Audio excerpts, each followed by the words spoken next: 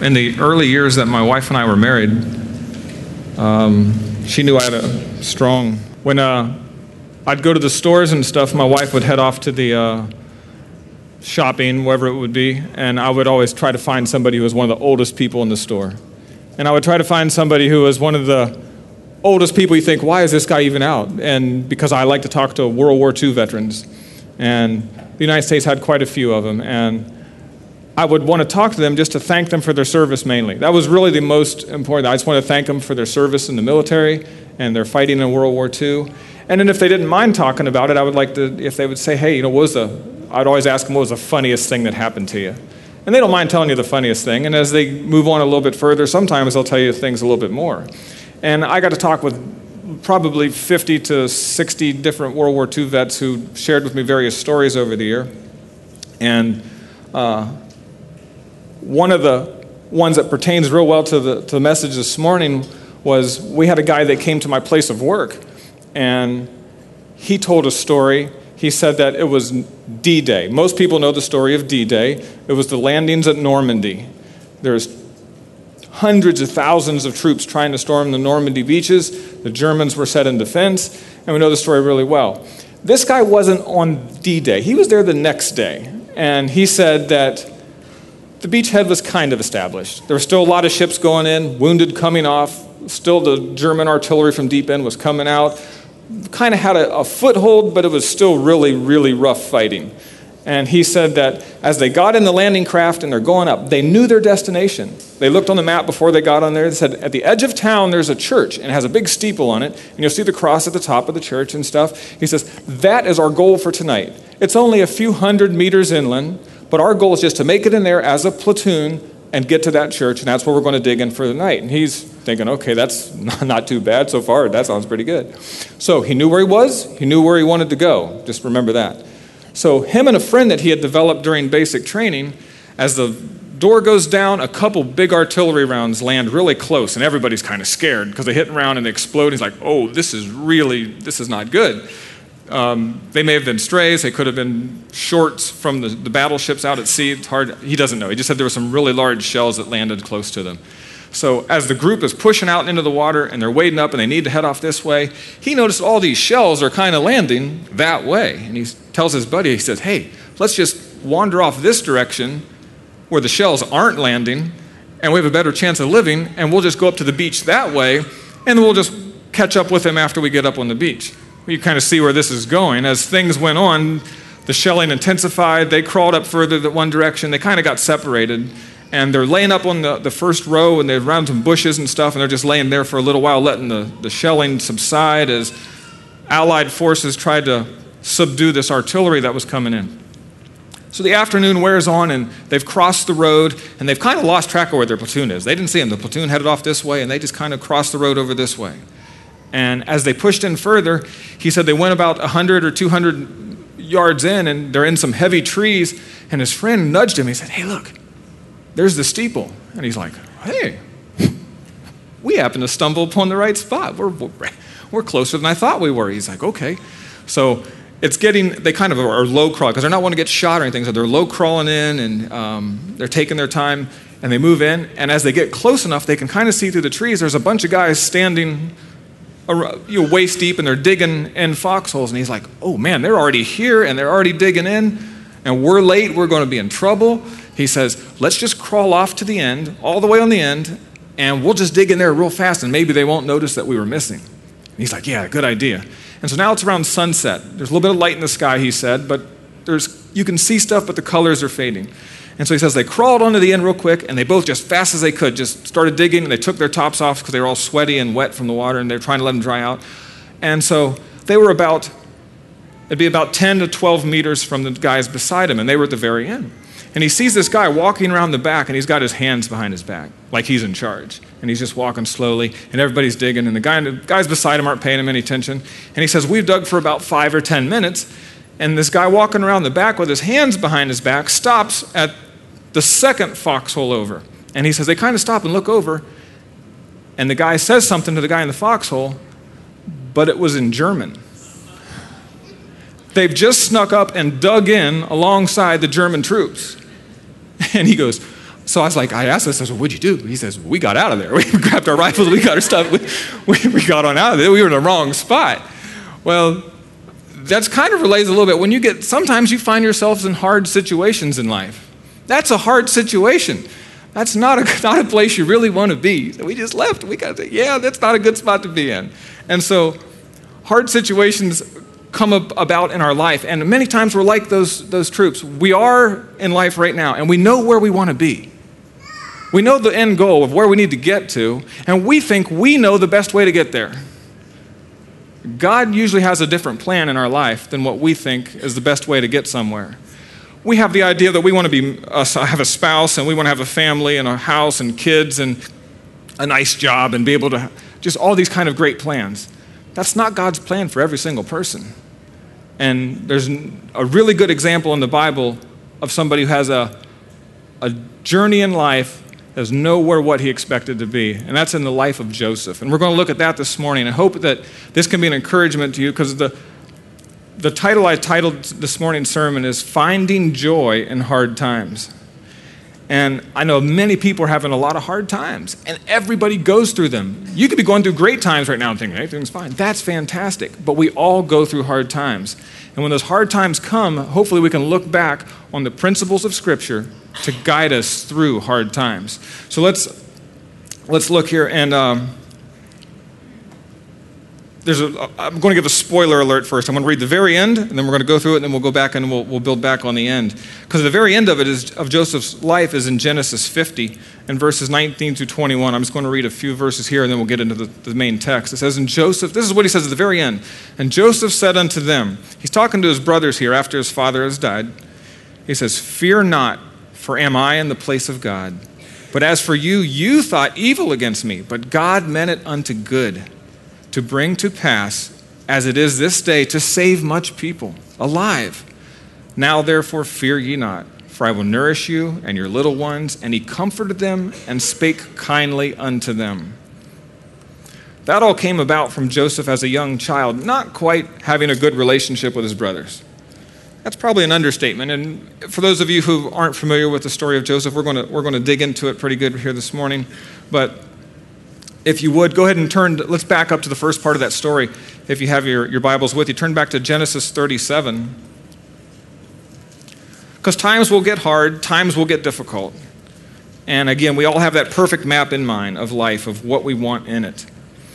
And Joseph gives us an example of when he starts out. And if you have your scriptures, turn to Genesis chapter 37. We'll start in verse 2.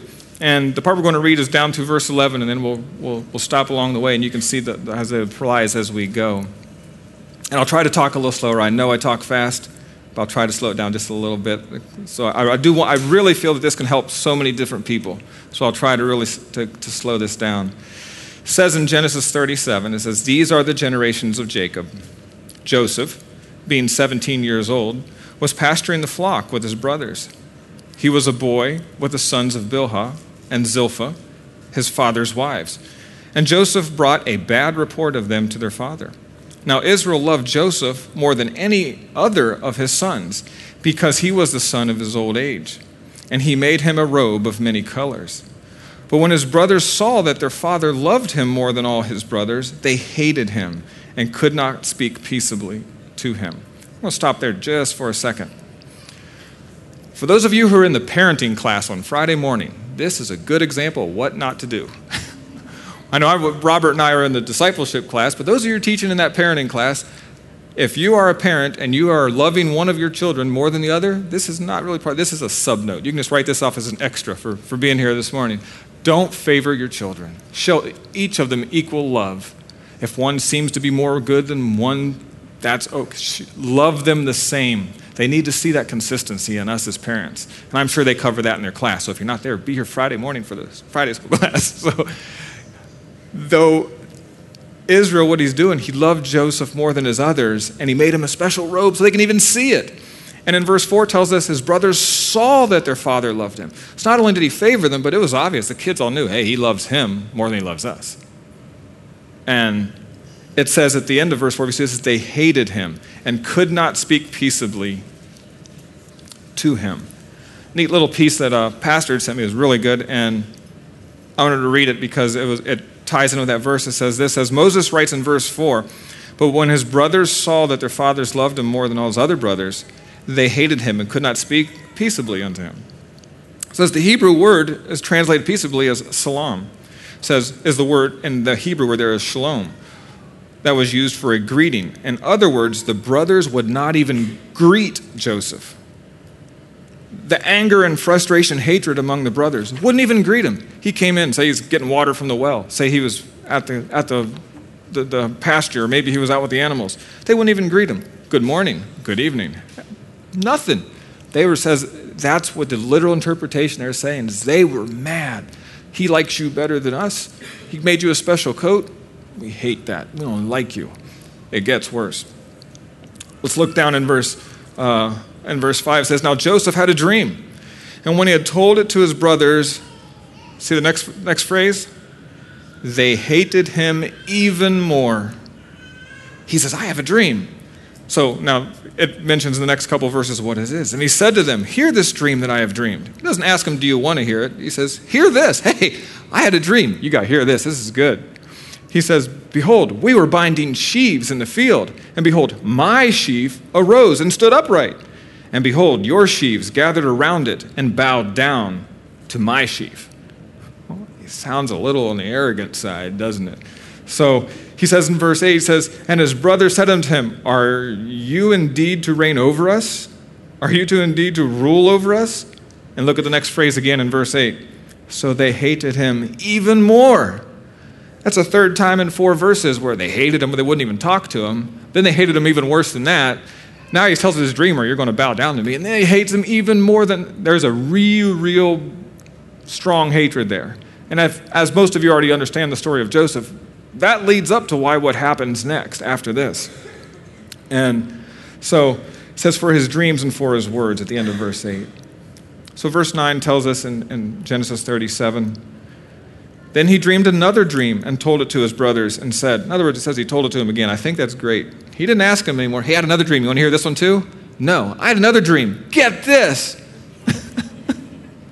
I'm going to tell you that. The other one was good. This one's even better. So he tells him this. Behold, I have a dream, another dream. Behold, the sun, the moon, and 11 stars. Funny, he had 11 brothers, and the dream has 11 stars. Wow, that's amazing. Okay. So, and were bowing down to me. But when he told it to his father and his brothers, his father rebuked him and said to him, what is this dream that you are dreamed? Shall I and your mother and your brothers indeed come to bow ourselves to the ground before you? And his brothers were jealous of him. Now, this next part's kind of interesting. But his father kept the saying in mind. His dad knew he was special. His dad knew there was something different about him. So he's like, I'm going to have to remember that. And that will come into play later on in the story as well. So, going back over the verses here just for a moment, we see that he was hated by his brothers. That makes it kind of hard on both people. You think, okay, that's hard on Joseph because 11 people hated him. That's hard on the brothers too because they know the dad loved him. So they know that they're kind of like, okay, we know we have to be nice to him because we want our dad to also have some sort of favor with us. But it's a real hard situation. And the more these things developed, the more they hated him. And the more they developed, the more he hated him again. And if you look at later on, and we're not going to read through it all together right now, but later on in Genesis 37, after this, the brothers are out in the field, and the dad tells them, hey, go see what happened to them. You could probably glance down and see the next one. And he says, okay, I'm going to go where they are, supposed to be minding the herd or pasturing the animals. And he goes there, and they're not there. And there's some other guy there. And the guy says, no, they're not here. He says, but I heard them talking, and they departed out to this other place. Well, he's already, as you can see, a tattletale from the first part of the verse I read. He says he brought his dad back a bad report. So he's telling on them, hey, Dad, they're doing bad things out there. They're not doing this. You told them to wash up the pigs or wash up the goats or wash up the sheep, and they're not doing it. So he's going back. So now his dad sends him out to see what his brothers are doing. They're not where they're supposed to be. They're in a completely different town. So he goes over to him. So now, with that in mind, all this background that we've had, bring up to this point, the brothers see him coming. Oh, he's found us. Oh, no. This is where the brothers make up the plan to take him, put him in the pit, pull him back out, sell him to the merchants that are going by, and sell him off into Egypt. Things for Joseph have gotten really hard. At the end of this part of the story, Joseph is in Egypt. He's not with his family. He's not with his mom's dad. He's not with any of his brothers. Even though they didn't get along real well, he's not with them. And now he's off in a foreign country by himself. And things are getting pretty hard. So, hard times will come, and difficult times will come. And that's point one. But point two is that hard times may get harder. If those of you do take outlines, point two is hard times may get harder. They may get more difficult. If you initially said, my job is barely able to provide enough for my family. My car is making funny noises. Yeah, it still runs, but it doesn't sound right. The kids' clothes are starting to wear out, and there's no chance for promotion at work, and I can't get any overtime to have any extra income, and things are kind of hard. We don't have any, it's not great food. Okay, we have food on the table, but we don't have really good food. Times can be difficult. Times can be hard. But unfortunately, times can get even harder. Got to tell you another story now, because again, I love talking to World War II vets. Back in high school, I had a civics teacher who was a B-17 pilot. B-17s were the big four-engine bombers that America had, and they mainly used them over Europe. And he was a pilot in it. And so he was a nice old man, and I believe he was a believer. And I would ask him off and on. So over the year that I was in his class, he had told us a story, because we knew that he was a POW, that he got captured by the Germans. His story is really interesting. It fits right in with this morning's sermon, so I threw this one in too for free. And he said they were out on a mission and they're flying. They're just about to the site where they need to drop the bombs. And so at that time, the pilots have to hold the plane completely still. And he says, an anti-aircraft round hit one of the engines. He told me, I'm sure which one, but I don't remember. But one of the engines, and he's losing power in that engine. So that's okay. He's getting ready to drop his bomb load. The plane will be lighter, and a B-17 could fly on 3.5 engines. And so he said they'd just dropped the bomb load. They're turning and heading back. So they're as far from England as they could be. And another round, one of the larger ones, comes up and hits right in between the engines on the other wing, blows out the fuel lines, the controls and everything. Both engines lose power. They flame out. Things were bad when you're at 3.5 engines. Things got a lot worse when you're on 1.5 engines. And so he straightened it out, and he was in charge of it. And he knew they were in trouble. They've lost both engines on this one. His plane, he said, was shaking so bad, and he's just losing altitude. And they're right just minutes from dropping these bombs. So he told everybody to bail out. He said, no chance. We cannot make it back to England on one and a dying engine and all this other. So he told everybody to bail out. So he's holding the plane still, and he said that everybody was grabbing their parachutes, and he told his co-pilot, you grab yours and go, and then I'll set everything and I'll jump out last. And so obviously the plane is still moving at 100, 150 miles an hour or so at this point. And so he steadies it, puts a little bit of a dive, because he remembered all the things they taught him and stuff, so that the plane won't lose control when you let go to the escape hatch. So he said it took probably about 15, 20, maybe 25 seconds to get to the door. Well, everybody's been gone for 15. That's, a lot of distance the plane's covering in a 15, 20, 30 seconds. And he says he jumps out. The plane goes on off and crashes to the ground. He says, so he opens up his parachute, and he's coming down, so now he's trying to see where he's at. And as he's coming down through, he notices there's some buildings down there, and there seems to be a lot of organization to him. So he's thinking, well, maybe I'm at the edge of a town where there's like some farming something. But as he gets lower, he realizes he has just parachuted out over a German base. Not much chance of escape there. So he went where things were bad. Your plane's on fire, or the plane's shot up, it's going down, you're not going to make it back. Things are bad at that point. You bail out, you're okay, but now it gets worse because your parachute's going to land you in the middle of the enemy's base. Things just got worse. Well, in Joseph's life, you're thinking you're away from your family, things are bad, things can't get any worse, right? Well, he went and worked for a man by the name of Potiphar. And we're going to pick up the story here If you have your scriptures also, go ahead and turn over to Genesis 39. We're going to read through this. We're going to read all the way through it, then we'll bring it back in after that. It says in Genesis 39, we're going to do verse 7 and then we'll skip ahead because there's a lot of information here and I don't want to go on too long with it. It says in verse 7, and it came to pass after these things that his master's wife, now we're talking about Potiphar's wife here, cast her eyes upon Joseph, and she said, lie with me. And then the very first 3 words of verse 8 says, but he refused. Joseph did what was right there. He refuses. So we'll continue up in verse 10. It says, and it came to pass as she spoke to Joseph day by day that he hearkened not unto her to lie by her or to be with her. And it came to pass about this time that Joseph went into the house to do his business, and there was none of the men of the house there within. And she caught him by his garment, saying, lie with me. And he left his garment in her hand and fled and got out. And it came to pass when she saw that he had left his garment in her hand and was fled forth, that she called unto the men of her house and spake unto them, saying, see, he hath brought an Hebrew unto us to mock us, and he came in unto me to lie with me. And I cried with a loud voice. And it came to pass when he heard that I had lifted up my voice and cried, that he left his garment with me and fled and got out. I'll say this, we're going to pause here just for a minute, because I've heard pastors say before, you know the Bible contains lies. This is a good example of a lie in the Bible. The Bible's not lying, but she's lying. So the Bible's telling of the lie that she is telling. She's not telling the truth here. He didn't do this stuff. Joseph fled because he was trying to maintain his purity, his innocence, his honesty, and his integrity. And she's just saying, she doesn't know what to do. She's mad. And so she's lying here. So in verse 15, it came to pass that when he heard that I lifted up my voice and cried, that he left his garment with me and fled and got him out.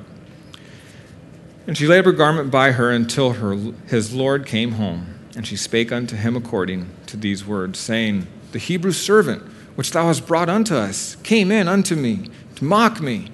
And it came to pass, as I lifted up my voice and cried, that he left his garment with me and fled out.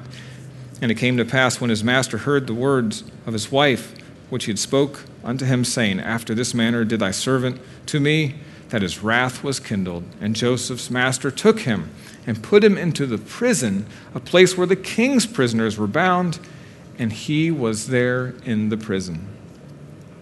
So for Joseph, things just went from being in a foreign country without family, without mom, without dad, without friends. And I'm sure they're speaking different language, which kind of go into it later, which we may not get to. But so he's now in a foreign country without family, without friends, and thrown into a prison for doing the right thing. You're thinking, how can this be? There's times in our lives that we may not realize it, but both of these things show that sometimes the will of God contains good and bad things that may happen. If something's bad, you could look at people like Job. Bad things happened, but he was true to the word of God. He wasn't going to defile. He wasn't going to mock God. He wasn't going to curse God and die. You can look at people like Daniel. He wasn't going to give in to only pray to Nebuchadnezzar. He was only going to pray to the Lord God of the Bible. And he's thrown into the den of lions. And so sometimes when you're doing the right thing, bad things still happen. And you're like, why? I'm following God. I'm reading the word. I'm being honest. I'm being true to the word of God. Our journey, remember back at the beginning, our journey to where we want to be in life is usually quite different from the journey God wants us to take in life to get to where we need to be. And Joseph's journey is like, he's got to be thinking, man, why am I in prison? What am I doing here? Things have gone from bad to worse. The hard times for Joseph have just gotten harder. Well, there's a quote. This is hard to find. I looked up a couple of people who are giving credit for it. It's not me, so don't take this as mine. I just don't know who to honestly give the credit to. It says this. It says, your view of God will determine your view of life or its circumstances. Or your view of life and its circumstances will determine your view of God. Think about that. Your view of God will determine your view of life and its circumstances. Or your view of life's circumstances will determine your view of God. If I let those things that are happening to me day in and day out around the world think, well, my life's rough and I'm having a hard time, God must not be a very good God. My circumstances are determining my view of God. But if I look at it through the prism of Scripture, if I look at it through the Bible, my view of God being sovereign over my life, whatever He wants to choose to do, to send me to be, to become, the people to be around, the people I'm interacting with, if I realize that that is all God's choosing, then my view of God will determine the circumstances around me. Well, now, the things that with that perspective, if I see that, okay, car's falling apart and the people don't like me at work, neighbors, this, that, well, all this kind of stuff, that's because the people around me need Christ. It's not because, oh, God's a bad God. It's God's a good God, and He's wanting to use us to tell people about Him. And Joseph would no way have been where he is if he was on his own. God had to move, as you can see, and orchestrate things in this way so that Joseph is there at this time. He doesn't understand why, but you notice he still refuses to give up his integrity, to give up his purity. He follows the Lord and does the right thing. It says if God is your or our reference point, then we'll be able to make sense of what makes no sense. If circumstances are our reference point, then we will neither be able to make sense of life or God. Because circumstances sometimes make no sense. And if that's what we're relying on to have our view of God, it's all backwards. We need to have God as our reference point. 1 Corinthians 10:13 is a great verse that I love to use a lot, and it says, "There hath no temptation taken you, but such as is common to man. But God is faithful, who will not suffer you to be tempted above that ye are able, but will with the temptation also make a way to escape, that ye may be able to bear it." That's exactly what Joseph took to heart. That wasn't written when Joseph did this. That's New Testament. That's 1 Corinthians. But that's the exact principles that Joseph was using. He made a way for me to escape. I can leave my coat and I can get out. And he chose the way of escape, that he can bear it. And it ended up getting him in prison. You're thinking, what in the world? Well, in Philippians 4:11, it says, "Not that I speak in respect of want, for I have learned," this is Philippians 4:11, "for I have learned in whatsoever state I am, therewith to be content." Joseph had that down too. He's not mocking, he's not murmuring. Later on, as you'll see, and if you go back and this is over 13 chapters. No way to cover this in just one morning. And I've seen people do whole entire summer sessions on just Joseph himself. That Joseph finds favor with the people even in prison. And he's in charge of the people in prison then. So everywhere Joseph's at, he kind of moves himself up to the best he can get in that spot. And while he's had his time in prison, you remember there's the two dreams again. And he interprets their dreams, and both come true. And he says, as he's leaving, he says, "Hey, when he restores you back, remember me. I'm still here in prison, so remember me." And for 2 years, the guy's like, "I'm out of prison. See ya." He doesn't say anything to Joseph, doesn't do anything for him. So the hard times have gotten harder. Things have gotten more difficult. But Joseph understands God's sovereignty. And God's sovereignty is that He is over everything I do, regardless if I think it's best for me. My sinful, carnal, imperfect body and imperfect view of the world says, this is my life, that's where I need to be. I need to have a spouse, need to have a car, need to have a house, need to have some land, need to have a good job, need to have this. That's my view. God's view is something totally different. I'm sure when Joseph was 17, he didn't say, "I think I'm going to go be second in charge in Egypt." That's a good idea. That wasn't on his plan. But we'll see here in a few minutes. Let's get back on the track here, because I'm getting off track. That's mine. Well, the third point we have here is that no matter what, Christ knows where we are. That sounds kind of simple and stuff, but that's so true. No matter what in life, Christ knows where we are. We can pray to Him anywhere, whether you're out on a boat or in a plane, whether you're at work, in your car, driving down the street, wandering through the desert. Does not matter. Christ knows where we are. This brings us to Mark chapter 6. Excellent story that Christ, He has just got done feeding the 5,000. finding my sheet somewhere. Oh, there it is. He's just got done feeding the 5,000. He finishes with his feeding the 5,000. They gather up the baskets. They've seen that miracle. And we'll pick the story up in verse 45 of Mark chapter 6. It says, "And straightway he constrained his disciples to get into the ship and to go to the other side, before unto Bethesda, while he sent away the people." So he's getting ready to send the people away. He's just got done feeding them. And it uses the word constrained here. And I think it's interesting because constraining is nearly a command. It's an insistence. And if you have your ESV, it says that he immediately made them. He's telling them, you guys get in the boat and go. He's not asking, hey, do you guys want to go over there? No, he says, get in the boat and go over there. He constrains them. He commands them to get in the boat and head to the other side. And when he had sent them away, he departed into a mountain to pray. And when evening was come, the ship was in the midst of the sea, and he alone on the land. And he saw them toiling and rowing, for the wind was contrary unto them. And about the fourth watch of the night, he cometh unto them, walking upon the sea, and would have passed them.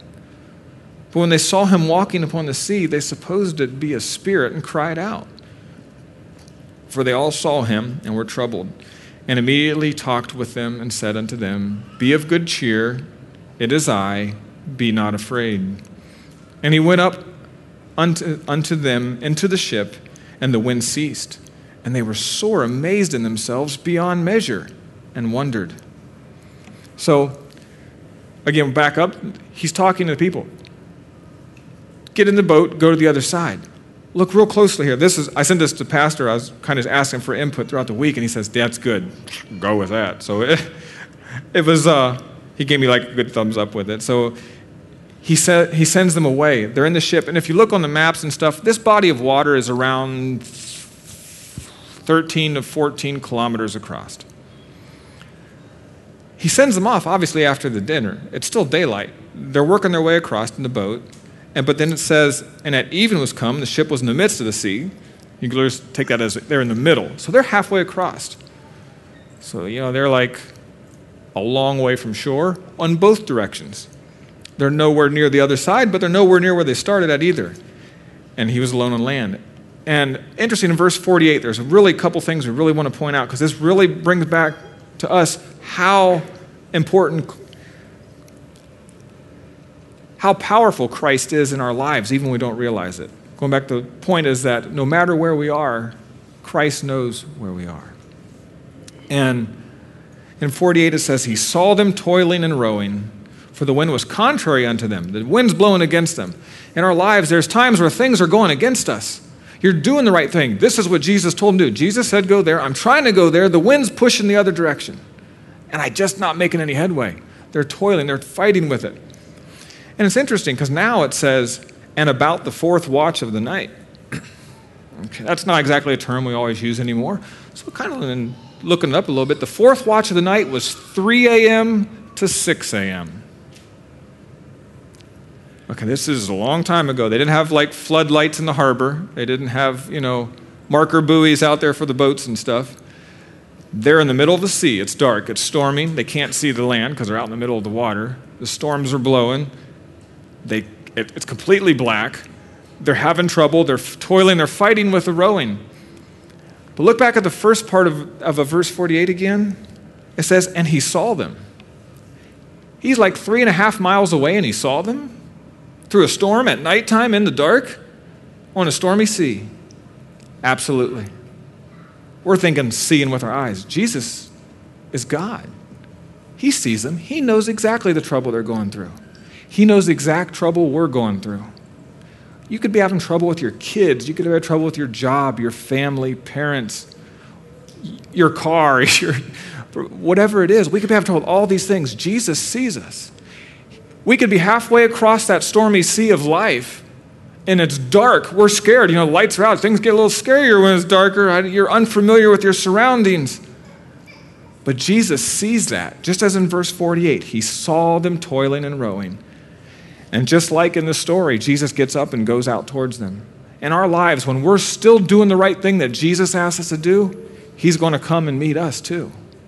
He doesn't leave us in the middle of a sea struggling as a Christian. The hardships in our lives, he doesn't leave us there. He just doesn't leave Joseph out in the middle of Egypt in prison. All these stories, you can see that the intervention of God Almighty, the hand of God Almighty on each and everything, aspect of the life of his disciples, of Joseph, of Daniel, of Job. They were continuing to go forth and do exactly what God said. In spite of what I think is the best goal in my life, somehow I'm in the middle of the UAE. No better place to be than exactly where God wants you to be. Just remember that. To close out this story, he goes out to them in the fourth watch and comes unto them. Go down to verse 51 again. We'll just skip to that. I know we're a little bit shorter on time. He says, and he went up into the ship with him. The wind ceased, and they were sore amazed themselves beyond measure. If you have your ESV, it also says this, as he got into the boat with them, and the wind ceased, and they were utterly astounded. They shouldn't be, because 2 chapters later, or 2 chapters previous to this, in Mark chapter 4, it's when Jesus was walking on the water with Peter. Just 2 chapters earlier. He does it again here. I mean, this is something, they've seen this before. I've seen that happen before. But there still says that they are utterly astounded. So, no matter what, Christ knows where we are. He knows the problems we're having in life. He knows the difficulties that we're going through. And our view and response to a sovereign God is how these difficulties are going to be dealt with. How we realize that God's in charge of my life no matter what. Yeah, I'd like to have a nice job, live in a nice, safe area, and have a nice this and all. These are all the things that I want. In all honesty, and I'm kind of mentioned today talking with some of the people, is that I really want to serve the Lord with my life. And hopefully after 49 years, I've learned that no matter where I am, if I'm following the Lord, whether it's in the Middle East or if it's in South Africa, if it's in Australia, could be in South America or in the United States, no matter where I am, I want to serve the Lord with my life. I want people to see Christ through what I do. I don't want them to remember Brian. I don't want them to remember that my family. I want them to remember that there was somebody who loved the Lord Jesus Christ and wanted people to grow in Christ and grow in the Lord and grow in their knowledge of the Bible. And that's what it comes back to, and knowing that the Lord is sovereign over my life. He sees everything I'm doing. He knows those struggles I've had. There's times where I've been on the phone with my wife before I was coming here. I'm literally crying. I can't do it. Looking back on it, I know that's God saying that's exactly right. You can't do it. And that's what sometimes we're stubborn. We're those tough people. I can tough it up. I can make it through. I can push through this. All God wants to hear is, I can't do it. So he goes to his disciples. He goes through Joseph. And this brings us to the conclusion is, how will we react when the hard times come? Praise God if things are going well. Car's running good and everything's going fine. But when those hard times turn to that, okay, the car's making a funny noise, to the car makes no noise. It doesn't start. That's a bad thing. I just have enough. I don't have the greatest food. How about I have no food? Or my job's not able to provide ends meet. I can't. How about no job? When those hard times get harder, the difficult times get more difficult. The things become, I can't do it. That's when we say, God's like, yep, that's right. You can't do it. That's when we say we need Christ to guide our life. Live by those godly principles. Joseph is saying that, you know what? If I would have, this is hindsight. It doesn't say it in the scripture, but this is if Joseph would have lied with her, he would have stayed in Potiphar's house. He had a good spot there. He was ahead. He was helping. He was over all that he did. It even said that Potiphar didn't have to worry about anything except for what he had to eat. He trusted Joseph with that much. Joseph had it cushy. He had it nice. But Joseph also chose to continue to follow God. But things got hard. Well, when those kind of hard things come, maybe you were tempted to steal from your employer, maybe to steal from a parent or a brother or sister or some. Always do the right thing. That's a side note, that's for free. Always do the right thing. And God will not be dishonored if we do what is right. There's a verse I wrote it down here somewhere. Maybe not. Okay. And I'm going to look it up because I know it was important. If you have your Bible, turn into James 1:2, if you would. It's just one verse. James chapter 1 and verse 2. It says, "My brother, count it all joy when you fall into diverse temptations." Those are those hard, those trying temptations. The ones that are really difficult, that we can't seem to understand why they're there or what they're doing. And so how are we going to react when those really diverse temptations come? Are we going to be joyous in it?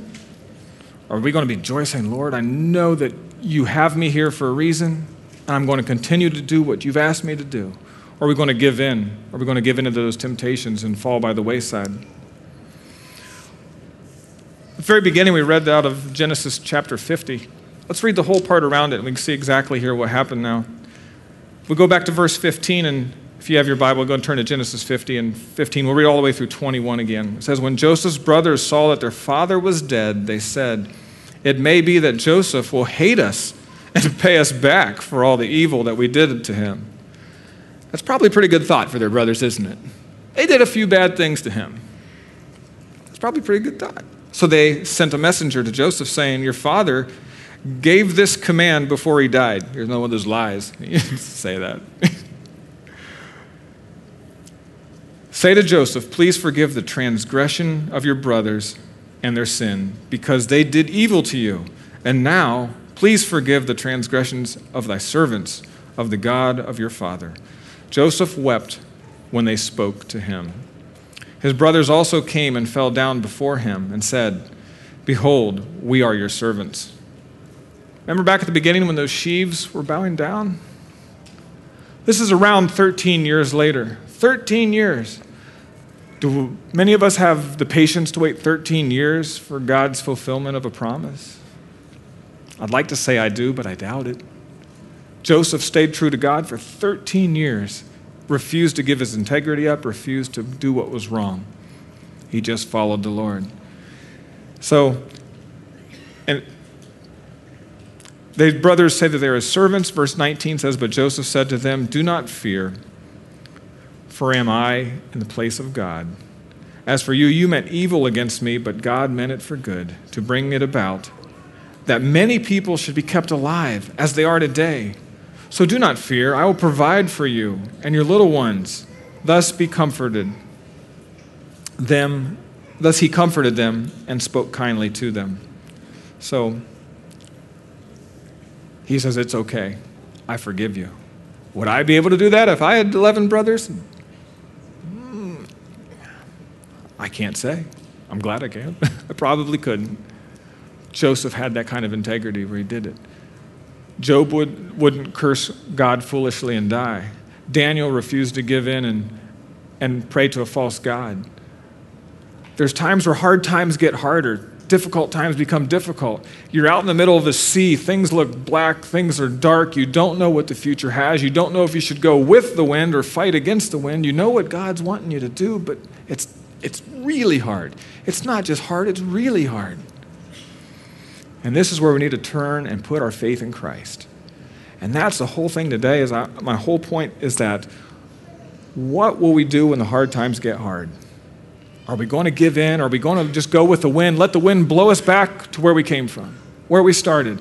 Are we going to just be content with where we are in Potiphar's house, or are we going to let the Lord continue to use us so that he can save many people when the famines hit?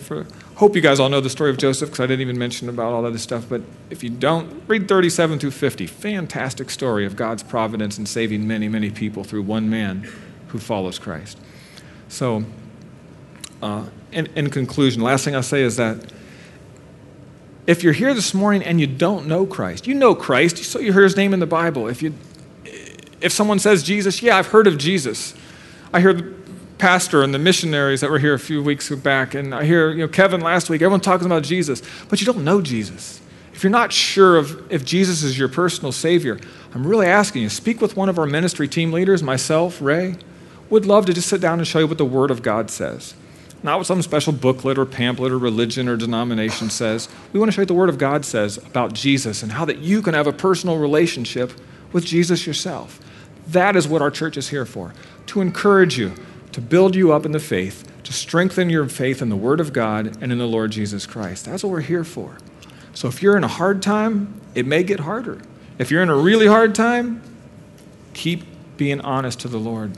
If you're in a good time, praise the Lord for it. Give him the glory, the thanks that you're doing okay, and keep doing what the Lord wants you to do.